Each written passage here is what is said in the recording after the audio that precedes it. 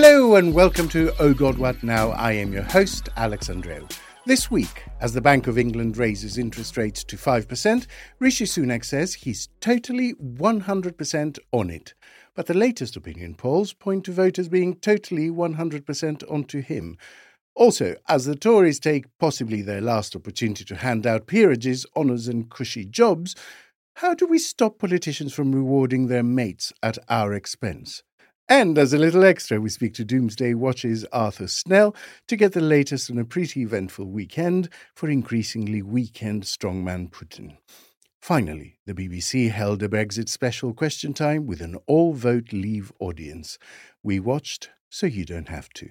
Let's meet the panel. Yasmin Sirhan writes for Time. Hi, Yasmin. Hello, Alex. Yasmin, Indian Prime Minister Narendra Modi has been rather busy recently meeting with US officials and, bizarrely, Elon Musk. What was the main takeaway from all of this? Well, I mean, his U.S. visit, which I'm going to privilege over his visit with Elon Musk, though I'm sure that was a very special moment between the two of them. I think that the visit to Washington was broadly heralded as a huge moment for U.S.-India bilateral relations. And why wouldn't it be? I mean, you know, being feted with a lavish state dinner and an address to Congress is kind of the highest form of diplomatic recognition that one gets in Washington. For me, though, the biggest takeaway was really that it highlighted the limits of the Biden administration's commitment to defending human rights and democracy. I think we'll all remember that as a candidate, Biden really made this a cornerstone of his foreign policy.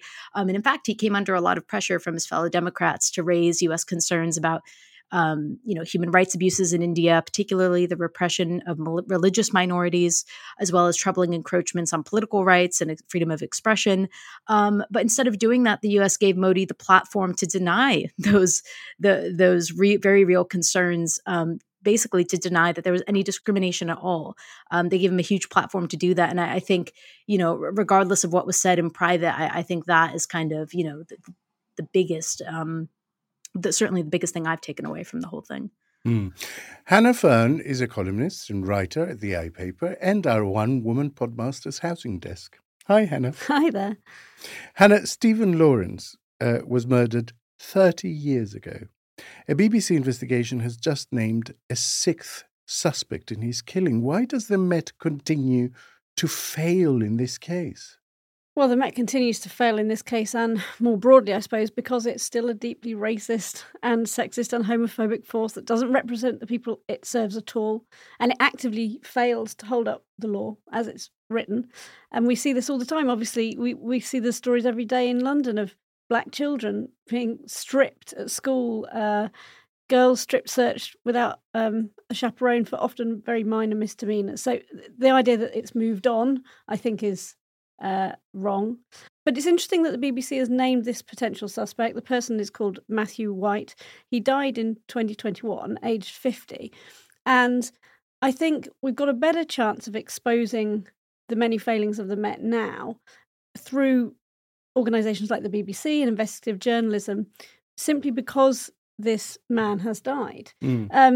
We don't have the defamation issue. Yes, just to explain, defamation sort drops of away. fizzle away. Yes, once somebody has died, you can't defame them anymore. Equally, there's not going to be a trial because he's dead. So there's no suggestion that any of this journalism would put the journalist or the publisher in contempt of court for a trial. So there's a real chance to get into the kind of detail. And I fear that it's sad that these things can only really come to light because this man has died. Seth Tevo is a journalist and author of Behind Closed Doors, A Secret Life of London Private Members Clubs. Hi, Seth. Hello, Alex. Seth, there are between 3 and 5 by-elections coming up. We think it's going to be 5. Although Nadine Dorries has now missed the deadline for her election to be called before the recess, so it will definitely be a later one. I don't think she'll ever resign. I think she'll go all the way to the election. Labour got in a bit of trouble for unveiling an all-male, all-white slate of candidates for those 5. Is this just a fluke, or does it point to a more systemic issue?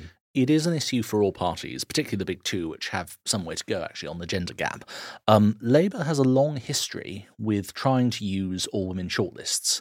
In language we wouldn't really use now, the Blair's Babes of the 1997 landslide, that proportion of women MPs incoming in a parliament was really only sustained off the back of all-women shortlists, and the Labour Party's own internal panel found that they'd actually broken the law in how they'd implemented that policy. It's something which has had many challenges within Labour, and they've actually, in March of last year, abandoned the policy entirely for general elections. What's interesting for all the parties is that they all tend to have a much better record when it comes to candidate selection in by-elections. And that's because they tend to suspend democracy in by-elections. They tend to be quite strong internal controls and centralised control over candidate selection. And what that points to is that party activists across parties, when given a choice, have a certain element of bias towards, a lot of the research shows we think of an MP as male and middle-aged, and so when we're given a choice, even if we say we're against going for the same old, we very often do. That's interesting. And Alex, there were some important elections in your home country of Greece. Can you talk a bit about what happened? Well, it was the second one in a month, so how important could it be? No, you're right. It was very important because basically the electoral system has changed from proportional representation back to a weird hybrid bonus seats type thing. And so what happened was that last time no one got a majority, but there was no incentive to then do a coalition because they could just collapse that parliament and go for another election under a new system. And it worked in favour of the New Democracy Party, think Tories in this country, and they got an absolute majority of 158, which is very, very rare in Greece. And even more worrying, I think, is that even after the recent tragedies in the Mediterranean, with so many people losing their lives, the far right has re-emerged. 3 far-right parties made it into parliament. They have between them about 12%. One is supported by the former deputy leader of Golden Dawn, which is now outlawed as a criminal organization. Another one is basically an Orthodox church party. So it's all going a little bit peculiar. And it's worrying that there is nothing to pull the government a little more to the centre at the moment, and plenty to pull it further right. So that's what's going on back home. Firstly, though, a couple of important messages for our dedicated listeners. 1, don't miss our fabulous new podcast, Paper Cuts, the modern newspaper review for today's busy listener. On Mondays, Wednesdays and Fridays, Miranda Sawyer and special guests look at the absolute state of the Fourth Estate, pulling out the biggest, weirdest and occasionally most brilliant stories from our national newspapers. Search Paper Cuts on your favourite podcast app now. And 2, the next podcaster's Question Time is coming on Zoom for Patreon backers. This time is the fabulous Dorian Linsky answering your questions this Thursday, 29th of June, if he comes home from Glastonbury. Search Patreon, Oh God What Now, to sign up as a supporter and get access to the Zoom, as well as all our goodies from the House of Podmasters. Right. Interest rates have shot up to 5%, the Bank of England's highest level for 15 years, and the signalling is that this isn't even the last raise.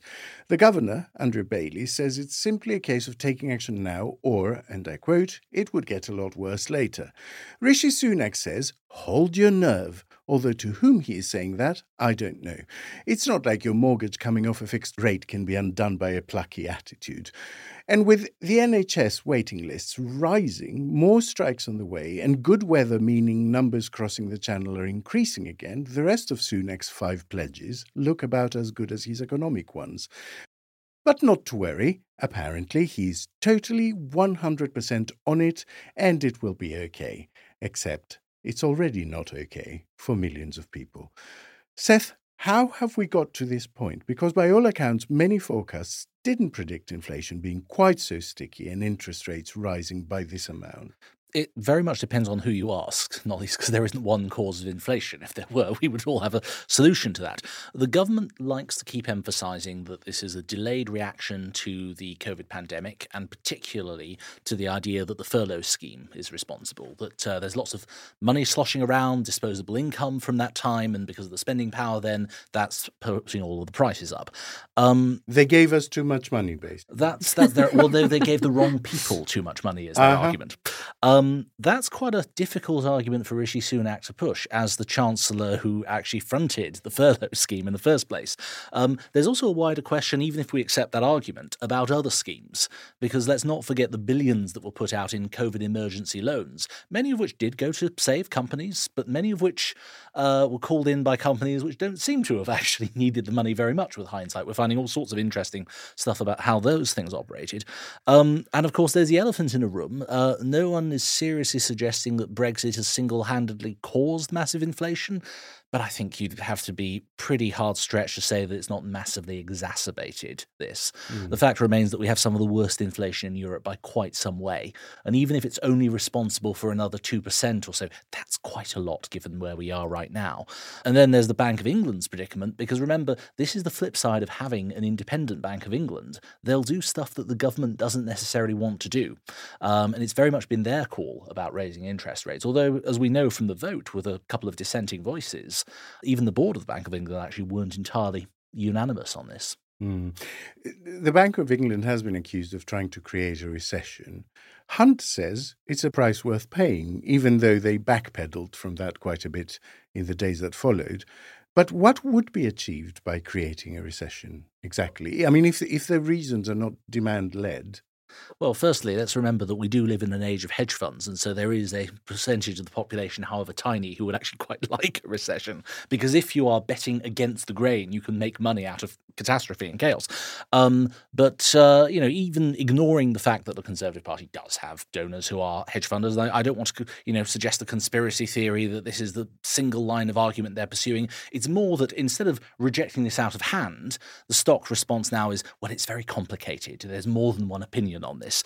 But it does depend on your economic doctrine and outlook in part. You might argue that deflation for the whole economy is a good thing, and accepting that as a sort of economic abstract is very different from on the ground saying, yeah, we're totally comfortable about loads of people losing their jobs and high rates of unemployment. But again, if you are of the view that Margaret Thatcher is a goddess incarnate and that she did brilliant things that no one else dared to do, and she had the courage to stick to her convictions and put up with high unemployment, and that this was just the price to be paid, well, again, there are a number of people who would argue that this is just necessary. There's a lot of masochism in conservative economic policy. Hannah, over to the housing desk. Yes, hello, I'm here. How worried should people be right now about rising interest rates? Well, some people should be very worried. Some homeowners, for those it does affect because they are in the process of remortgaging in the next 12 months or trying to buy their first property. Or coming off a fixed rate. Coming off a fixed rate and remortgaging, yes. It absolutely is a period of crisis. And let's be clear, that is a lot of newspaper readers, which is why this is such a significant story. And it's also a lot of listeners to this podcast, I'm certain.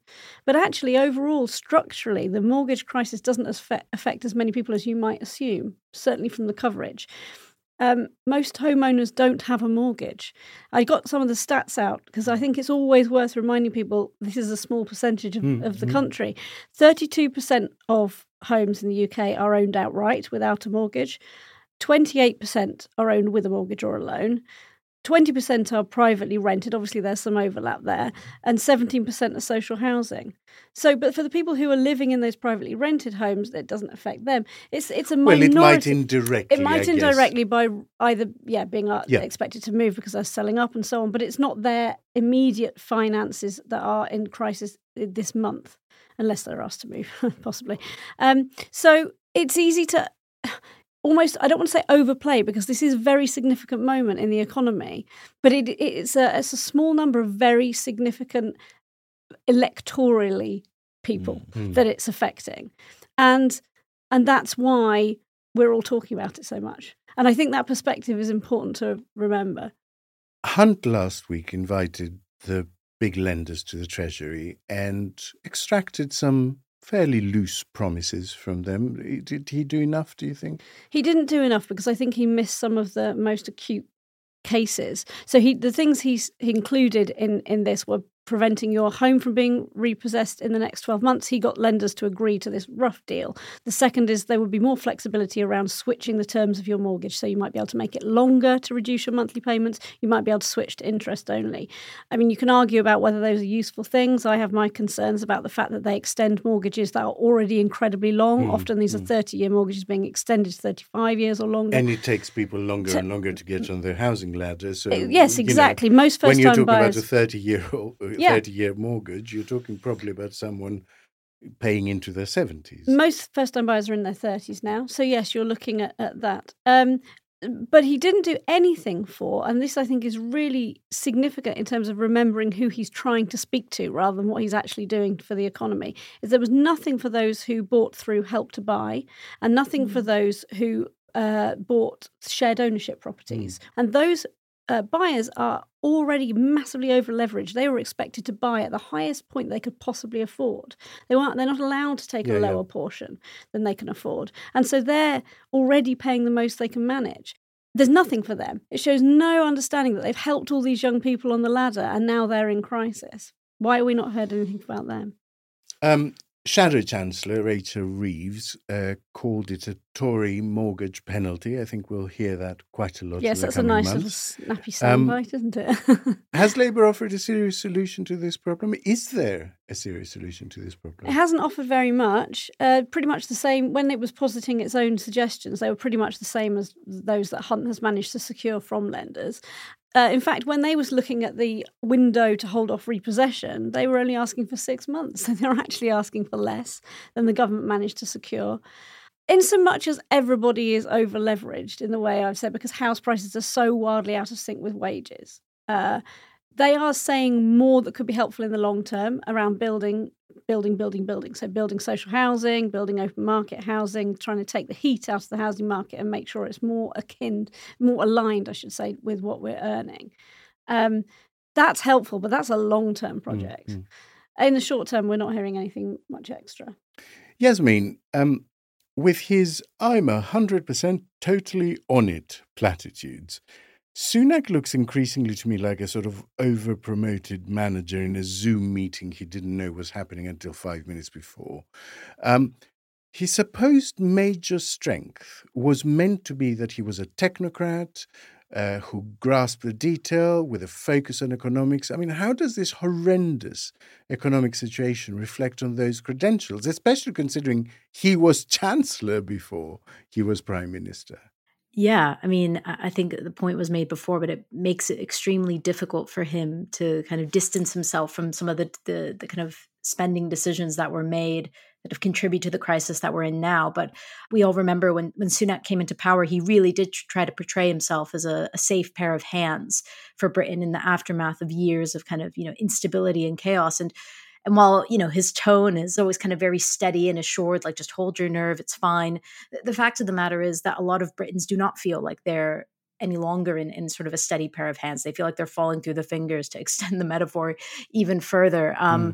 Yeah, I mean, that's a huge issue because, he set out basically to say, I'm going to fix the problems that my predecessors in effect, kind of, started. He was there as well. And I think, a year was never going to be a lot of time to have inflation or get the economy growing, let alone achieve any of the other pledges that he's made. So I think he has kind of dug himself into a considerable hole. With the Bank of England actively trying to cool the economy and interest rates, meaning the UK's debt repayments are going up, is it now curtains basically for Sunak's 3 economic pledges to halve inflation, achieve growth and reduce their debt? I mean, it seems to me that it's now impossible to achieve all 3 of them. I mean, to your point, with the cost of borrowing rising, I think that the government's ability to, offer tax cuts or any of the other sort of pre-election goodies that you'd usually dole out to voters, that's going to be extremely limited. And on the flip side with Labour too, I remember putting this to Starmer in Times interview with him only a few months ago, asking about the kind of fiscal limitations that he was going to be facing when he comes into office. I think in all respects, whoever's going to be in charge after the next election is going to have a very limited, kind of financial remit, as it were. With an election as little as a year away, it's really hard to see how the government does this. And it's worth even just paying attention to how voters are receiving this information, right? Because there was a poll in YouGov that showed that I think 50% of Britons see the responsibility of reducing inflation as falling to the government, not the Bank of England. So even if there was some inclination, and I don't think Sunak has this inclination based on his statements, but if there was some inclination on the part of some Conservatives to basically point to the Bank of England and say they're the baddies that have done this, I don't necessarily think that's going to wash with voters who expect that when Sunak says the buck stops with me and I take responsibility, that he means it. Seth, the fourth pledge to cut NHS waiting list is looking pretty ropey too. They are, in fact, increasing. Mm-hmm. They're at record levels, and there are more doctor strikes ahead, both junior and consultants.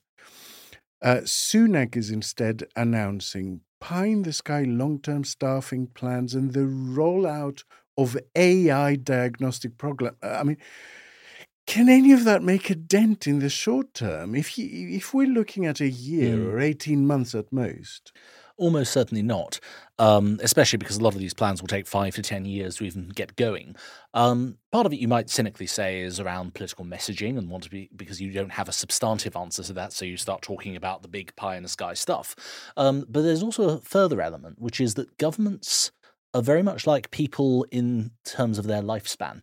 If you get a major health scare, you start to think about your mortality and you start to think about your legacy and what's left after you're going. We saw this, for example, with Gordon Brown's government. They announced a whole raft of policy stuff, which would take, decades in some cases to be fully rolled out. And it's very much about trying to establish some long-term planning. The trouble with that is that when you're on ropes in that way, these plans are very often the most easily and quickly reversed. And, we saw a lot of this again with Gordon Brown saying, well, we were the very first government to get some serious long-term planning going until the next lot came along and reversed everything 6 months later. I would also say that with the amount of capital investment underspending that's been going on in the NHS, you might have trouble interfacing AI technology with Windows 97, which most hospitals use. Yasmin, on top of which, the government is now briefing it might have to ignore the pay review body's recommendation on people like teachers and police officers. For a year, ministers would tell anyone with a microphone that the reason they couldn't pay nurses properly was that they had farmed out the process to independent bodies, nothing to do with them. Can they really hope to get away with this kind of U-turn? Not without facing plenty more industrial action, I would think. It's kind of bizarre to think back to it. We were in sort of the spring of discontent and then the summer of discontent. And now we're back to the spring, I guess summer now as well. It feels like Britain's kind of just deeply locked in sort of this year of strikes now. I'm trying to remember even when they kind of officially started. And I know that in my experience, British people do not like to be compared to France. But it kind of I would kind of wonder if the UK is giving France a run for its money when it comes to having a reputation of striking. But with understandable reason. I think we're seeing these strikes across continental Europe as well as here. But if the government does say that after, as you say, kind of hiding behind process for so long, I think that's going to be really upsetting to a lot of people. Hannah, how about stop the boats? How's that one going? Come on, give us something.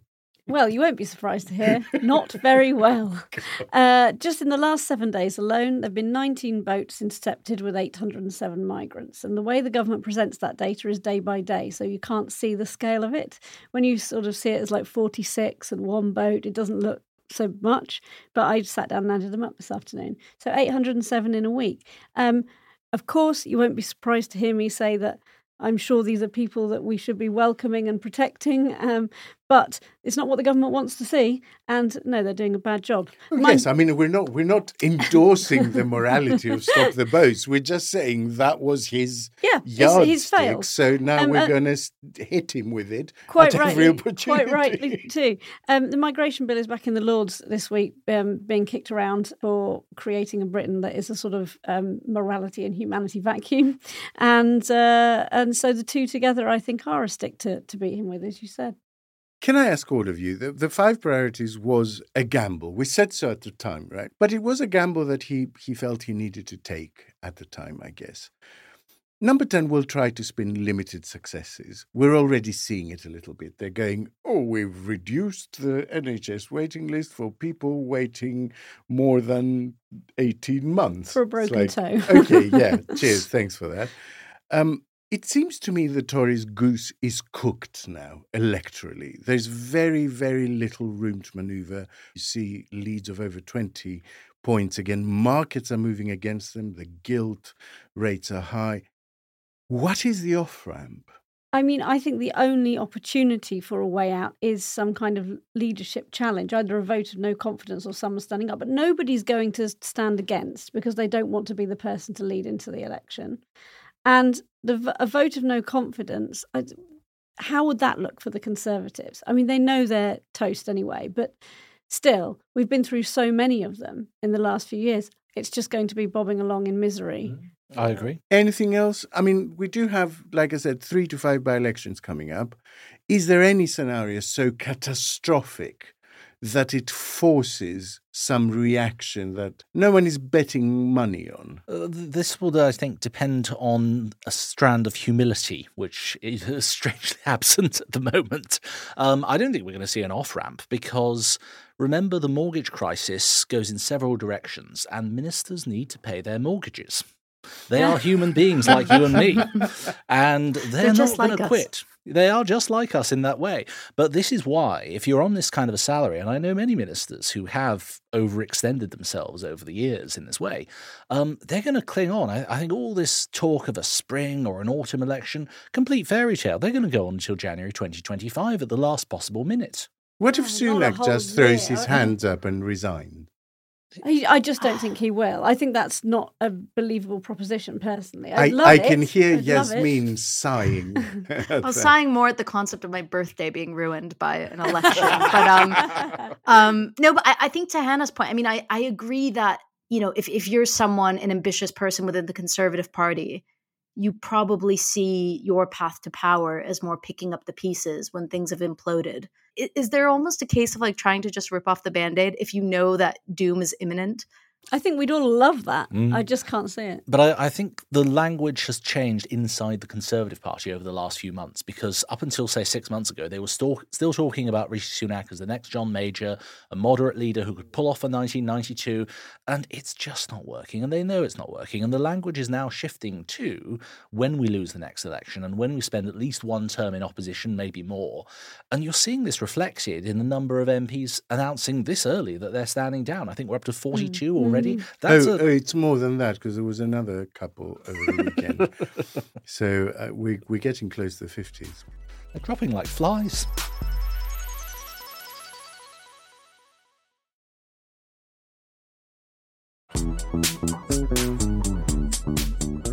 Now, we couldn't not talk about the incredible developments in Russia over the weekend, but in a move both unusual and quite painful for 4 commentators, we decided we weren't going to talk out of our asses, but give the floor to our resident expert. I caught Arthur Snell in between meetings, he says, on Monday for a quick update.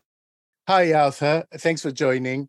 The Prigozhin episode, it seemed to fizzle out as suddenly as it flared up. What is your best guess as to what actually happened? Well, I think the way to look at this is that Prigozhin was throwing his last dice. This was a desperate man who was going to see his Wagner military company basically rolled up, and that was due to a new order from the Minister of Defense. So rather than see it as a threat to Putin, a coup, a potential, march on Moscow, it was the last desperate effort by somebody who saw his business model falling apart. I mean, it will still have dented Putin's image and authority quite significantly, though, right? Oh, I totally agree with that. So although on Prigozhin's side it was a desperate gesture, I think Putin is now also shown up to be almost equally desperate, because ultimately, if someone in a society such as Russia, where force matters, if someone can start an army marching towards Moscow, and then the worst that appears to happen to them is that they get taken off to a sort of quiet retirement in Belarus, it's a massive blow. On the face of it. It's very humiliating for Putin. Will it impact the actual military campaign in Ukraine, do you think, other than creating confusion, morale, all of that? But will it practically affect things on the ground? I think to a limited extent. Limited because actually most of Prigozhin's forces had left the battlefield already. And this was sort of part of the issue, that he had effectively sort of stormed out of the room, slamming the door behind him and taking his soldiers with him. But I think there will be a practical impact, because you have to assume that the Russian military leadership is going to have to invest resources now in ensuring that there aren't other potential mutinies, other potential instabilities buried inside their system. The other possible impact, of course, could be if this is the moment the Russians decide to do another sort of major distraction, such as blowing up the dam. Obviously, a few weeks ago, the fears about what might happen to the Zaporizhzhia nuclear plant. Again, it's very hard to predict these things, but if the Russians feel desperate, they might sort of pull the lever on one of those plans that sits there. A lot of people are drawing parallels with Gorbachev, who survived a coup, but was then forced out of power a few months later. Did you see anything like that on the horizon? Well, I think certainly that the people around Putin, the sort of top layer of Siloviki, of Russian apparatchiks that run the state for him, what they will have learned from today's events, or the weekend's events, is that you can launch an armed uprising. You can move hundreds of miles in the direction of Moscow, basically unopposed. And at the end of it, Putin doesn't have the power or authority to face you down in any kind of military kinetic way. And he has to rely on Lukashenko, who's supposed to be, this is Belarus president, who's supposed to be his kind of client president, has to rely on him to cut the deal. So yes, it would seem to me that the message anyone takes from this is that Putin is far weaker than any of us had imagined. Now, that doesn't mean, of course, that someone then launches a coup tomorrow morning, but all the people around Putin will be sort of eyeing each other with even greater layers of suspicion than they probably were on Friday afternoon. What's next for Prigozhin, do you think? Free swimming lessons with a cement kickboard? Polonium vodka with Novichok blinis? I mean, Putin is not famous for his magnanimity. No, I mean, if you make Putin look stupid, it doesn't normally end well. I would be surprised if he has long on this earth. Okay, Arthur, thanks for keeping us up to date. Thanks, Alex. Always a pleasure. And if you want more of that, do subscribe to our Doomsday Watch podcast, where Arthur has been issuing updates on top of the superb regular current season. Next, there's been a bit of a controversy over peerages and honours recently. I don't know if you've heard. Charlotte Owen seems to have stumbled into the world's best internship programme, and Sean Bailey looks set to be rewarded for presiding over his team partying during lockdown. On such criteria, maybe Nadine Dorries is right to be pissed off. Is cronyism getting worse during the dying days of this government, and how can we stop it? Seth, we are very much in your wheelhouse with this.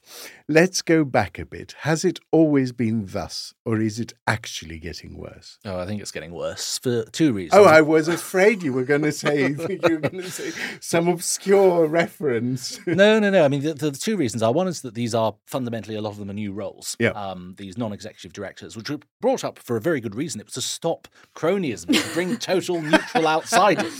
The other problem is that we have a government that doesn't care anymore. And this is very clear. We have some rules that improved for a whole number of reasons really in the mid to late 90s, because there were so many scandals under Major, and it was so clear that the good chap's theory of government wasn't working. And all the Nolan principles, standards in public life, this was stuff literally made up on the back of an envelope, but it was actually quite good.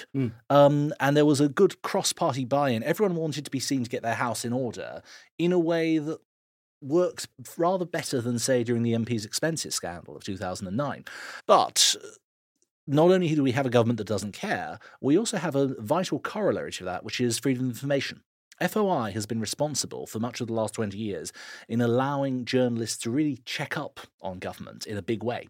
The slow disentanglement of FOI over the last 5 or 6 years in particular means that we can no longer keep tabs on government. And it's actually they just ignore requests now. They ignore even the Information Commissioner saying, you must provide it. They still don't. You said at the start of the show that it was maybe the last batch of peers that the Tories are going to appoint. I reckon they've got at least 3 batches more. I think we're going to see Sunak's first batch at the very least this summer. We're going to see another batch at least next summer, and there's going to be Sunak's resignation honours. That's not including Truss's resignation honours, which have already been leaked, and whether they come through. Seth, I feel sick. In 2016, you wrote a paper about how many Tory party treasurers go on to serve in the House of Lords. Is a peerage basically now becoming part of the benefits package for certain positions? Is it an expected... Well, the Centre for the Study of Corruption at the University of Sussex certainly thinks so. We calculated the odds, statistically, of so many donors accidentally ending up in the Lords, which is what they always say, it's just pure coincidence. The figure we came up with was 1.75 decillion to 1, which in plain English is entering the national lottery 13 times in a row back-to-back and winning the jackpot each time. But we have actually calculated an update since then, because that was 7 years ago. As of last year, the figure was more like 18 lottery wins in a row. Wow. But not all donors want a peerage. I can think of plainer English to describe that, to be entirely honest. The Public Administration and Constitutional Affairs Committee, the infamous PACAC, has called for new guidance to stop personal and political friends of ministers being appointed as super SPADs, which are sort of senior special advisors. What is the interplay of SPADs and the honours system? They're pretty much guaranteed a massive honour on retirement from government. The MBEs, CBEs, all of these sorts of low-grade things. Occasionally they'll get a knighthood. This started out actually after the coalition, because so many Lib Dems got their marching orders and they were deemed to be terminally unemployable. The flip side of being a SPAD is that you are completely the plaything of the minister. You're not very employable other than as a lobbyist. If your party has just lost power, you don't have many contacts with the new party anyway. So as a sort of golden goodbye, they give you an honour. But remember, the honours system was never meant to reward great achievement or philanthropy. The honours system was designed to be corrupt. It's doing exactly what it's always meant to do as a venal system. Everyone takes a big sigh. Hannah, does the fact that the current House of Lords has actually been quite a valiant, if not always effective, limit on the executive's worst excesses, does that confuse the issue? Or is it part of the issue? What I mean by that is, are the Tories actually stuffing the House of Lords because it's been such a thorn on their side? Absolutely. I think that's part of the motivation, to kind of neuter it, to stuff it full of their cronies and make sure that it no longer has the strength of, common values that it previously had. And I take Seth's point that, the whole system was always designed to be thus. It was always about your mates and shoring up power. But actually, as you say, it has been doing quite a good job of representing what we might think of British values, although that's a contentious phrase, I know, recently. So they don't want that. They want people who are just going to turn up and claim the expenses and nod along and don't engage fully with the process. Yeah, they don't turn up though. They don't vote. That's the fatal flaw in that plan. The cronies just don't turn up. But the experts have only a 10% turn-up rate. Sean Bailey being made appear, despite Yes. being part of that lockdown party that made a mockery of us all. Is that a key example of people who shouldn't get anywhere near the House of Lords, let alone politics? I think he's a great example for a couple of reasons. It's not really just about the lockdown party, although I don't want to be dismissive of that. That was grotesque, and he shouldn't be there on the basis of that alone. But who is he as a character, and what has he done? I think the reason that he is a popular choice is not just about his cozying up, it's also that he's from a non-traditional background. He didn't go to university until he was 27, and he went to London South Bank Uni, and then he set up a charity for young black people called My Generation.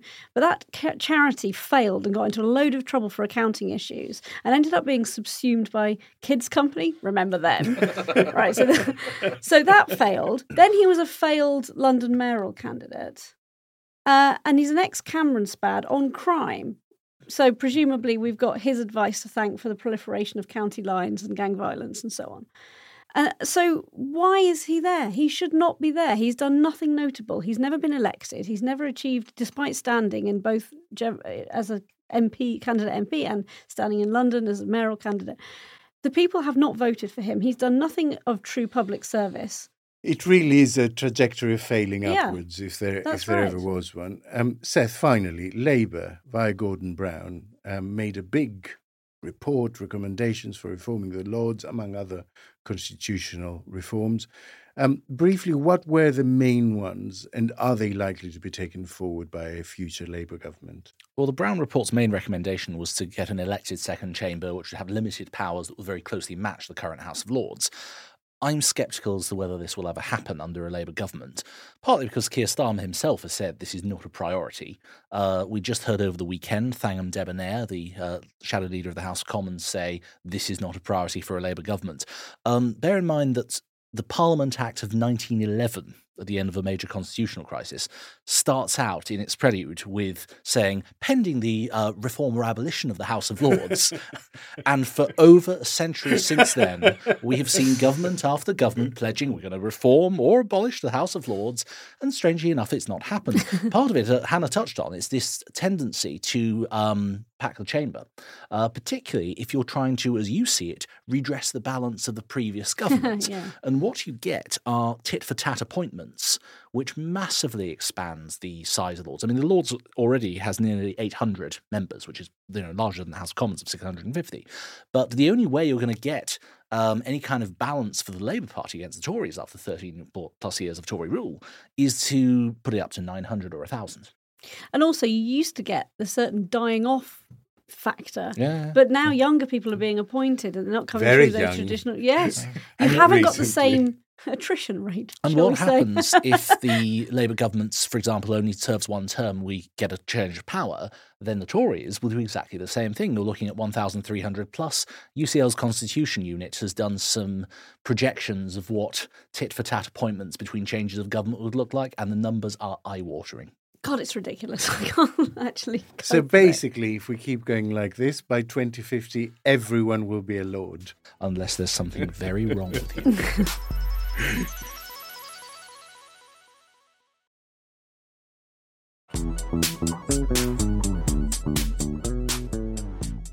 Finally, let us discuss that question time, Leave Voters Only edition.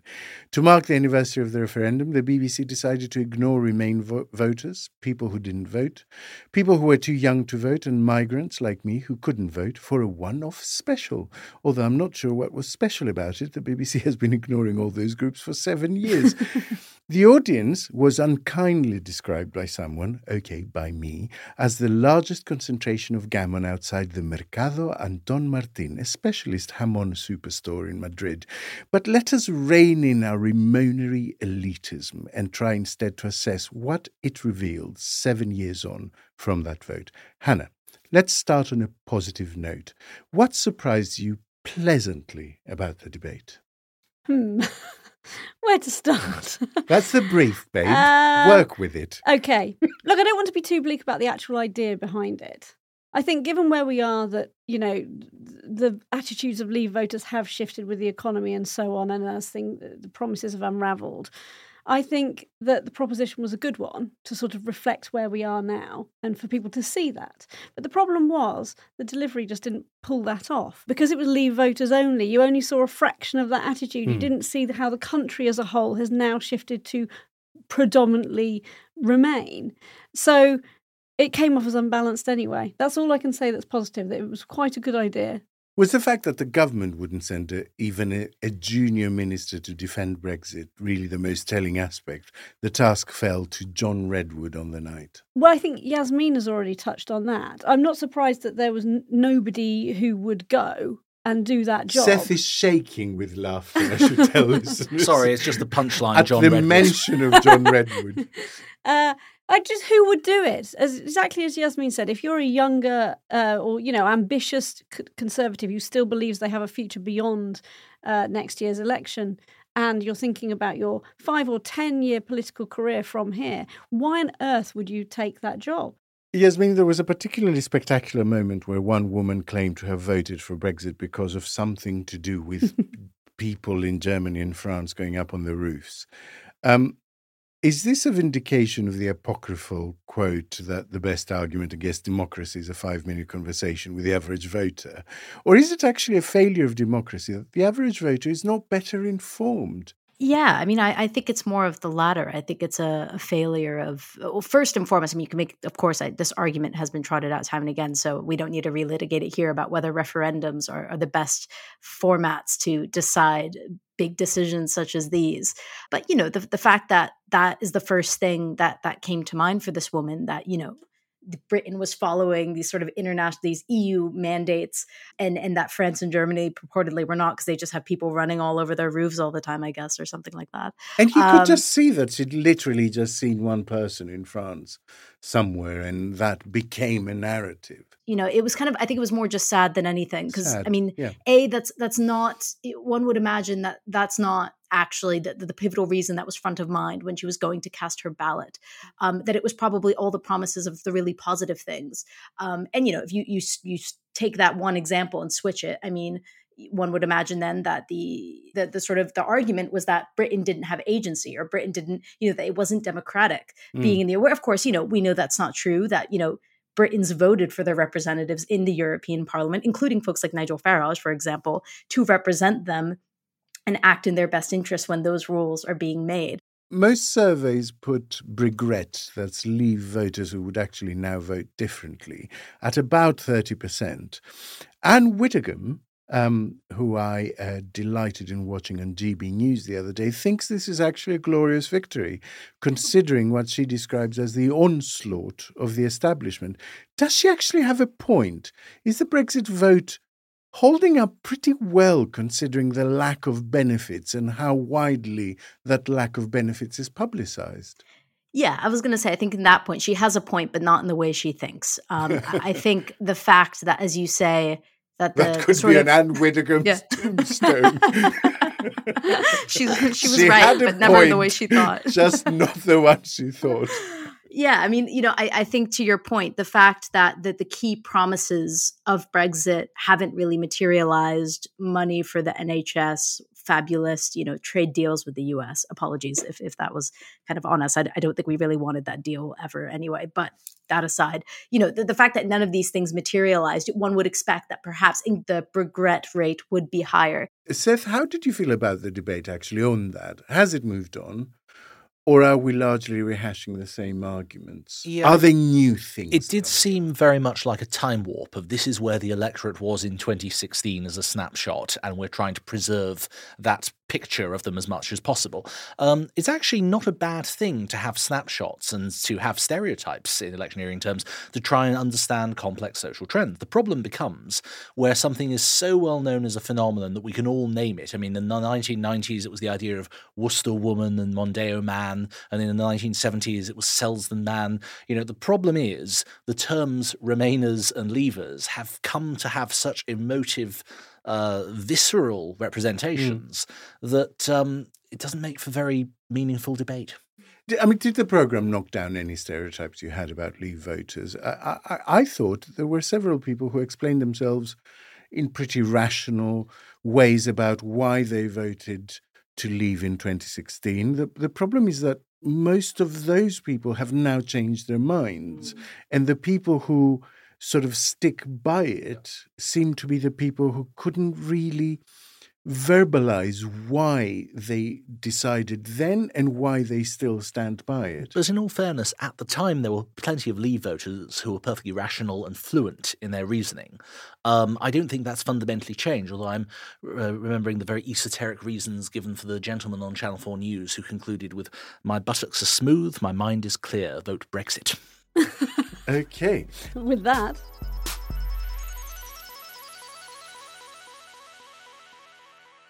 Well, we've reached the end of the show, which means it's time for escape routes. What delightful bits of string and feather from outside the world of politics have been distracting our cat-identifying panellists this week. Hannah.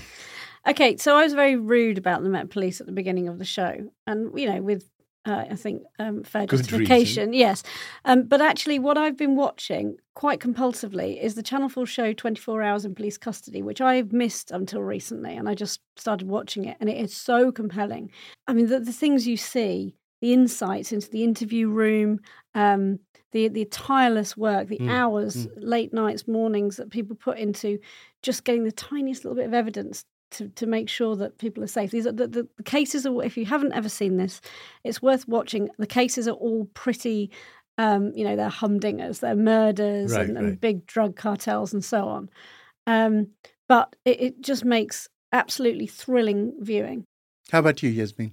So this is probably me at my most peak American, but I went to a baseball game in this country, which is surreal. So I only really learned through going through this. It was the Chicago Cubs were playing the St. Louis Cardinals. I'm going to admit I'm not a baseball person, really. I think I went to a Giants game once growing up kind of near San Francisco. But they were playing in London, and as part of this series that Major League Baseball has been putting on is a real push, I think quite similar to the NFL's push of really trying to popularize football, baseball on this side of the pond and in this country, which I just thought was so cool. And I think there were some 55,000 people there. So I just thought it was really interesting. And I actually quite enjoyed it. It's definitely a slower sport than I think football or even like cricket, which is probably the closest. It ain't slower than cricket. Yeah. Not a full sort of test match. Yeah. Some of them. But yeah, would recommend next time they're in London I think they've already agreed to come back in 2024 and 2026. So it'll be interesting. How about you, Seth? Like Harold Macmillan, I've been going to bed with a trollop every night. So I'm currently reading The Way We Live Now. Oh, yeah. It's a fabulous tale set in the 1870s of a scandal-hit incumbent government, whilst there's a shadowy donor, a Mr. Melmotte, who no one's ever heard of. No one knows where he's come from, and he's suddenly trying to reinvent himself as a major decision-maker today. I can't think of any relevance that this might have. And my own recommendation would go to Clock, a film on Disney Plus, written and directed by Alexis Jacquenot, and with a very, very good central performance by Diana Agron. It's a horror film about feeling so pressured to have children for a woman that has zero maternal instinct, basically. And there's this clinic that can convert you into a motherly person, and obviously it all goes totally horrifically wrong. But it's by no means a perfect movie, but it's a very, very smart take on the motherhood theme that runs through horror films, because instead of going for subverting the protectiveness, the having a baby process, basically it goes for subverting the process of wanting to have a baby. Sounds great. Don't have a look. And that's the end of the Tuesday edition of Oh God, What Now? Thanks to Yasmin Serhan. Thanks for having me. To Hannah Fern. Thank you. And to Seth Tevo. Thank you so much. In the meantime, here's our theme tune, Demon is a Monster by Corner Shop. We'll see you next time.